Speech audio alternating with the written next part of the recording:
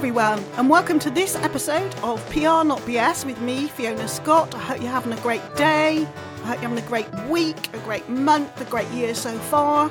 And some really lovely tips come in today. I'm joined by a PR journo hybrid colleague called Niamh, who does very similar to me, except very much in the national arena. I'm not going to introduce her. She's going to introduce herself. So, Niamh, thanks very much for joining us today. Thank you for having me. Yeah, it's great to be here. So I am a freelance national journalist. I cover celebrity, entertainment, showbiz and television for quite a few national titles, including The Mirror, Daily Star, OK Magazine, and lots of titles like that. But then alongside that, I also work in PR, working directly kind of with agencies and consumer clients, very much in the lifestyle arena. So I sit between both. And why does that mix work for you, Niamh? How does it work for you and suit your life? It's perfect for me. I really enjoy both fields. I trained as a journalist. I cut my teeth working in regional journalism, always up here in the northwest where I live. And I really, really enjoyed it. But then when I got a chance to work with PRs that were doing it really well, I was really interested in how that worked.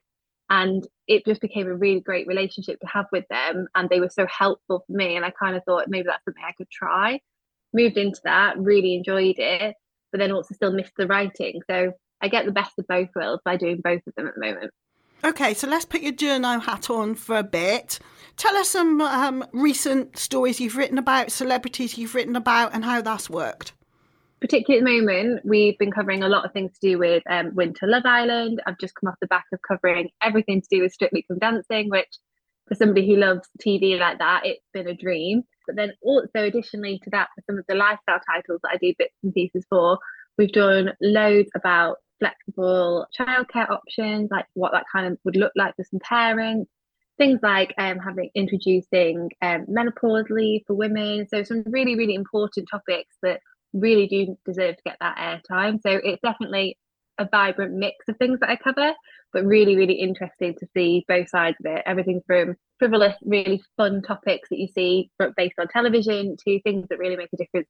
Okay, I'm a terrible TV addict. I love TV and I always blog about The Apprentice, which might not surprise you. But if we take something like Love Island, which my kids love, I mean, how do you access the people that are on there and chat to them? Sort of, let's give someone some the mechanics of how it works. So particularly when they're still in Love Island and they're being introduced, whether they are the starting cast or bombshells or people that get brought in later in the series, you will normally have the ITV press service that is sending through details, ahead of a programme that's going to be on that night. And then once they come out, they do support in kind of arranging interviews. But every single person that's going on to these kind of programmes will already have quite a defined social media presence. It just goes hand in hand. So you already know that when they come out, they're going to have Instagram, TikTok, everything that you can access to kind of speak to them. And a lot of them are really still keen to speak to the media. They're going in because it's a career move for them. Many of them might still go back to careers that they had. So we have Paige, who was on the previous Love Island, who's gone back to being a paramedic.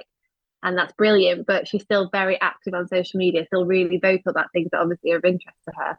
That's kind of where you kind of look for it. It's looking at them on social media. It's looking at things that they're doing and saying and things that they want to talk about as well. There's quite a few people from Love Island from previous years that are still really, really great for celebrity kind of sound bites because they are still actively speaking about things that are important. Sharon Gaffer is a brilliant example of somebody who went on Love Island but is now amazingly standing up for some really important issues. Do you keep in touch with any of these people, Niamh, and then, come back to them again and again over time? Most definitely. I think particularly when you know they're passionate about a certain subject. So somebody that we come back to quite a bit at the moment is Amy Hart, who was on Love Island in 2019. And she was really, really vocal recently about her struggles with infertility. And she's currently pregnant with her first baby, which will be born March, so quite soon. But she's been really vocal about things like why she doesn't believe in having a baby shower, why actually, she doesn't really want to invite that unsolicited parenting advice, and she's quite set in her ways of wanting to parent. And that's really nice topics, but it means whenever something comes up in the future, she's definitely somebody that I would reach out to because I know it's something that's close to her heart. With your journo hat on, do you ever get inappropriate press releases sent to you or, PR outreach where you think, really, be a bit more thoughtful? All the time, all the time. And I think because I'm also a PR, it probably irks me more than it probably would for quite a lot of journalists, because sometimes I think this is just really lazy. I previously myself written about stories about miscarriage, about pregnancy issues, and I'll get people that will send me stuff about like, oh, this is meant to be really great for women's health, and I'm like, you don't know enough about my health issues to send that to me. But I think a lot of it is sometimes just not quite getting the title right that I work for. So I've had loads of people say, oh, I think this would be great for Daily Express. I don't write for them. I've never written for them. So it's things where I'm like, check who the person writes for, check what they cover. And particularly if it's somebody like a freelancer, check that they're still writing for that title, because people change all the time. Yeah, I think it's very interesting that you say that, because I often say to my clients, if they're interested ultimately in some national coverage, it's better to have a good relationship with a small handful of national journalists than trying to be all things to everyone or trying to pepper the whole of the media with your story when 98% of the media will not be interested. That spray and pray approach that probably used to happen in PR quite a few years ago, where you could just BCC everybody and just send it out, doesn't work anymore.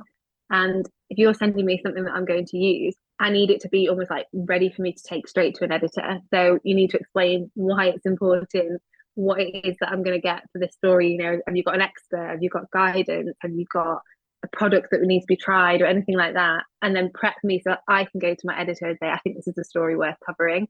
If you can't help me to answer those questions, then ultimately I'm probably not going to use your release or use your product. And what about when you're actually doing some research yourself, or you're talking to an editor and you decide you want to write about subject A? Where do you go to research to find your case studies if they're not in your little black book? Social media, particularly looking at kind of like people that are responding to news or responding to things. So particularly when I've been looking at things for endometriosis, which is something that's really close to my heart because it's something that I suffer with, I look at like relevant hashtags, I look at groups, I look at people that are keen to talk about something, but not just to have like a moan or a whinge. It's more about they want to talk about it because they've got something they want to say that can change something or it can impact something, and then reaching out and seeing if they do want to be included. And I think particularly when you've got very sensitive topic matters, it's making sure that they're aware that that is going to be out there and it's going to be online or it's going to be in a newspaper or a magazine. Like, are they happy with that? Because there's nothing worse than me spending all that time working with somebody, submitting it to my editor, and then the case study tells me they don't want to be in it anymore. God, that's happened to me so many times, Niamh. But anyway, aside, I've got to get this plug in. I've got 2 clients that have suffered from endometriosis. So, yeah, if you do need that, you know who to come to. Definitely. It's something that's always relevant. And then particularly with March being Endometriosis Awareness Month, I'm really hopeful that we're going to see even more kind of coverage and more understanding of it now. Less so much about, oh, what is it? But how do you support somebody with it and how do you make them? A lot of women have problems for years and don't even know that's what it is. Yeah, it's said it in a few pieces that I've written, which is if you are having a problem period or it doesn't feel quite right, then you need to speak to your doctor. And also I've noticed it's quite in vogue in the media at the moment about talking about women and menopause, which was a subject 10 years ago. We didn't even really go there. Yeah, I think you get a lot of subjects that will sometimes kind of pop up in the media. They're there for a little bit and then they almost like drop off the face of the earth again. Miscarriage is one that's coming up a lot more. Menopause is definitely. But I think it's also like shifting from just about, oh, this is what it is, how to cope. It's like, actually, like, how should you be supported? How should your employer support you? What can your partner do? What can you like put in place in your life to feel better? These are transitional periods. Every single woman at some point is going to go through a menopause. And what do you do to equip yourself with that? Whether it's that you're like, I know it's coming, or you're actually in it, or coming to the end of it. It's finding ways to cope through it. And I think that's where the media is kind of shifting. But it does happen with everything. You see, multiple illnesses come up in the media. You'll see strep A is currently in the media at the moment, and it's very much like, what are the symptoms? What do we do? What do we do to cope with it? And I think it's always like making sure that everything should have a spotlight at some point in the media, but just making sure that the conversation moves on rather than just pointing out what it is. Moving on to a slightly lighter subject, because you write a lot about celebrity and entertainment, do you ever get any criticism when you're out and about or in a group of people that it's just not important, we should be focusing on more important things? I mean, what do you say? Or it might even be comments, I suppose, under some of your articles that, oh, we shouldn't be talking about this. I always think people have got a real armchair attitude to what news should be. Definitely. I get quite a lot of inboxes on social media, a lot of DMs on Twitter, or even sometimes my Instagram. I've also had people finding my personal Facebook to send me their opinions on articles that I've written, which I just really don't engage with because I don't see the point. But I do get quite a lot where a lot of people, they'll call it fluff, which yes, I do. But at the same time, like, people want to read it. There's a huge audience, and there's a lot of really bleak, really heavy news out there at the same time. And, you know, I quite welcome the fact that if we want to talk about Strictly Come Dancing and whose quick step was better than somebody's jive, absolutely, I think we should be allowed to do that. Yeah, because we're not one-dimensional, are we? We need light and shade in our lives. And I will often say to people, there's an audience for everything, no matter how bizarre, no matter how niche, no matter how abstract. You know, there'll be a journalist writing about someone who's got a collection of green handbags or gold handbags. We just reflect the variety of life, don't we? Absolutely. And I've got, you know, fellow journalists that graduated at the same time as me and studied with me, that some have gone on to work for the New York Times. I've got friends that work for the Telegraph. I've also got friends that write for Chat and Pick Me Up magazine that just absolutely enjoy speaking to people about their daily lives. And I think as long as you enjoy your subject matter, because you have to live and breathe it, then that's absolutely fine. But like you say, there's something for everyone. You know, your blog about The Apprentice will have people that are just as passionate about The Apprentice as you are. And that's what I enjoy, is that when I write about the programs that I'm interested in, it's normally viewed by the majority of people that are equally as passionate, you know, whether it's, oh my God, that cliffhanger that happened in that drama on Sunday night, can't believe it. What do you think is going to happen next? Which is the conversation that you'd probably have on like a Monday morning with a colleague. And you're having it online via a piece of news. And I think that's brilliant. I think you've been prompted by Happy Valley there, because one of my colleagues and I were on Twitter deciding what was going to happen next. But I don't think there's anything wrong with that. But I want you to put your PR hat on. A controversial question. Do you think the best PRs are either journalists or have credible long-term experience in the media? I think you'll struggle to be a solid PR that can sell it and get good coverage if you've never worked either in journalism and news or in that environment. You might not have necessarily been the writer of a piece, but you'd have at least been, like, you know, working at a newspaper or a magazine and seen something. And I think you have to understand how their days work, you know, how time poor journalists can be because you've got so many things on the go. And I sometimes see it where newbies into the PR business will be like, oh, I'm going to go and call journalists or send out my press release at 10:30 on a Monday morning. And my argument with that is, you will not see coverage today or tomorrow, because like you should have been on the phones at 8 a.m. You should have been like getting in there early. And you only kind of know that when you know that how the day works, because by 10:30, by the time they get to look at it, they're not going to be able to use it until later in the week. And by that point, there's so many other opportunities that somebody could knock your story out with theirs. Okay, so give us a bit of a flavour of a couple, if you're happy to say, a couple of the brands you're working with at the moment and where we can look out for them.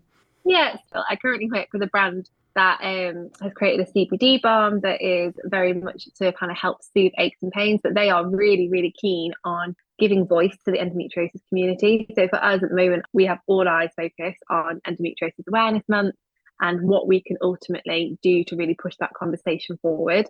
You know, how can you support somebody? What can it feel like to have it? What do you feel like when you just get diagnosed? Because that's a really big moment for a lot of people. Definitely, that's one of the clients that's really close to my heart and that I can see are doing really brilliant things, and they're speaking to all the right journalists and doing really well. And then also I have really fun, smaller clients where it's supporting things like food and drink, or supporting like wine launches, or, you know, like pink lemonade launches, like really fun things where it's like, actually, this is a bit of frivolity, this is a little bit of lightheartedness, but that's kind of what's needed, because as you said before, like, it's light and shade. I'm quite interested there, you're talking about one brand and relationship to an awareness month. This is something I talk about a lot, and I've got a PR planner with all of these things in that I make available. People buy it from me towards the end of each year. But that requires quite a bit of planning though, doesn't it, Niamh? You can't just suddenly spring out of nowhere and say, right, I'm going to do something on Endometriosis Awareness Month. You've got to be ready. Yes, definitely. And I think if you know you've got a month coming up, in 6 weeks, you should be at the point already of kind of having your media releases planned, you know who you're going to, and you're already having those conversations for those online journalists. But if you're looking for something where you really want to get into a glossy magazine, or you know something a little bit more like print focused, you need to be working so much more further in advance. So you know you need to be having those conversations like 6 months before. You know, there's a reason why we say in PR business, oh, Christmas in July. It's because those people that work on those magazines are already looking at Christmas in those summer months. And it's that juxtaposition of like, you know, if it's just coming up, it's happening next week, you're already very much late off the mark. You know, I hear of some people where they go, I want to do a Valentine's Day campaign and it's the beginning of February. And I'm like, you are just chasing your tail and you are scrappling for coverage here when you could have made it so much easier for yourself. And there obviously are ways that you can kind of, you know, find awareness through other methods. You don't have to always do an awareness month. So be prepped, be ready, know what your comment is. And then when you spot the opportunities, you can go straight in without having to, you know, speak to the client or go back and go, oh, what are we going to say about that? It's like we should already know what we're saying about it. It's just one way, isn't it? It's one way of predicting what the media might be looking at in the future. We know what the ebb and flow of the year is. If Valentine's Day occurs on the same day every single year, Easter comes up at roughly the same time every year, Christmas, Halloween. So if you're working around brands or products where those are important sales times, you've got to be ready. And I think there will always be topical moments as well. So you might find that a celebrity suddenly speaks about something and you could, you know, news jack off that and jump off it. You might also have an opportunity where something, you know, the government makes a change in legislation and that massively impacts something you can talk about. So there will always be those opportunities, but you kind of want to know that you've at least got like maybe 2 or 3 points in the year that you can talk about. And the more prepared you can be, the less stressful speaking to the media will feel. I wanted to ask you, do you ever find that you struggle to get good pictures from your clients? Do you ever have conversations about the quality of photographs or the quality of photography that they provide to you? Quite a lot, and particularly if it's product PR.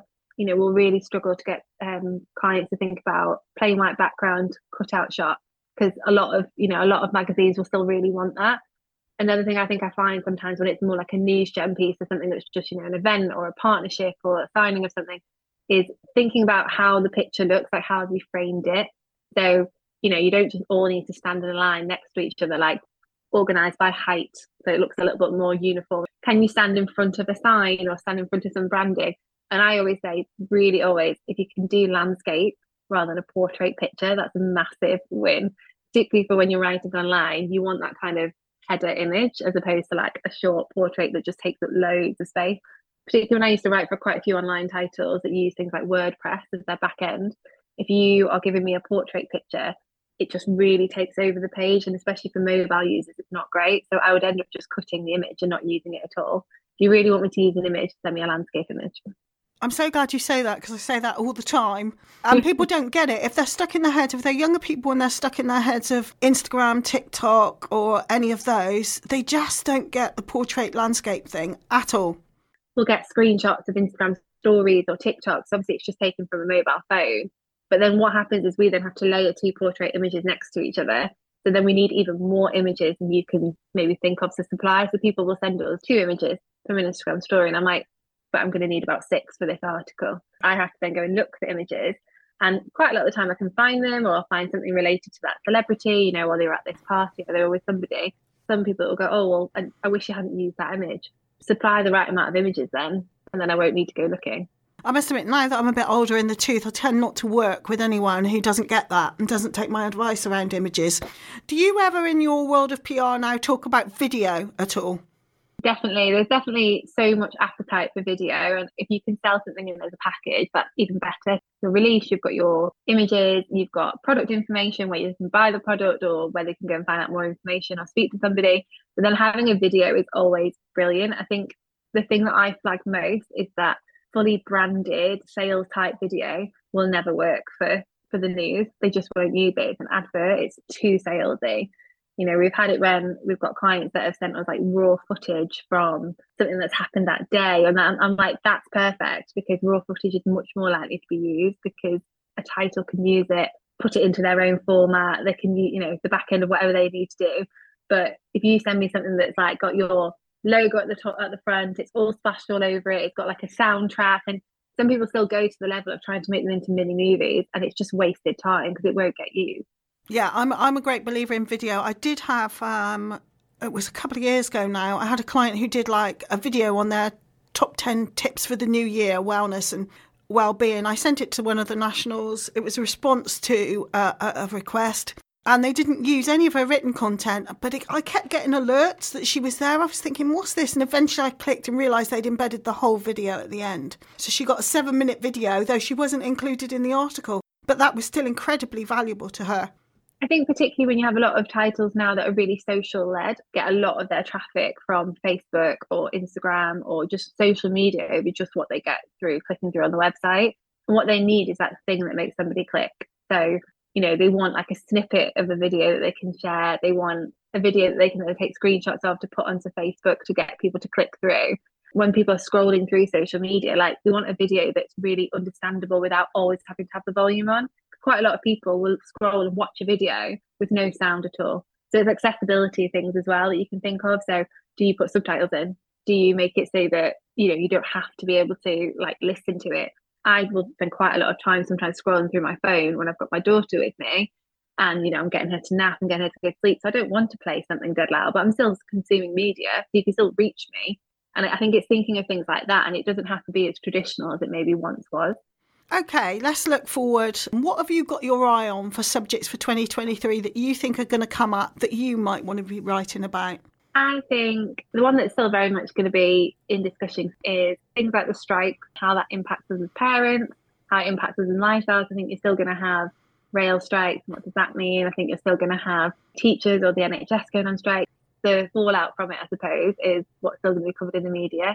There's still going to be a huge kind of talk and appetite of where we can go in the UK for holidays. I think we're not as affluent as we maybe were. We're still kind of, battening down the hatches a little bit for this recession that is impending. So actually, we're not going to be going on these really expensive holidays abroad, but we're actually quite happy to go and explore the rest of the UK. So I think it's going to be looking at things like that. Like, is it that Cornwall and Devon are really overdone, but is there somewhere that's in Exeter or Plymouth that is a perfect holiday hotspot that's not that far from there?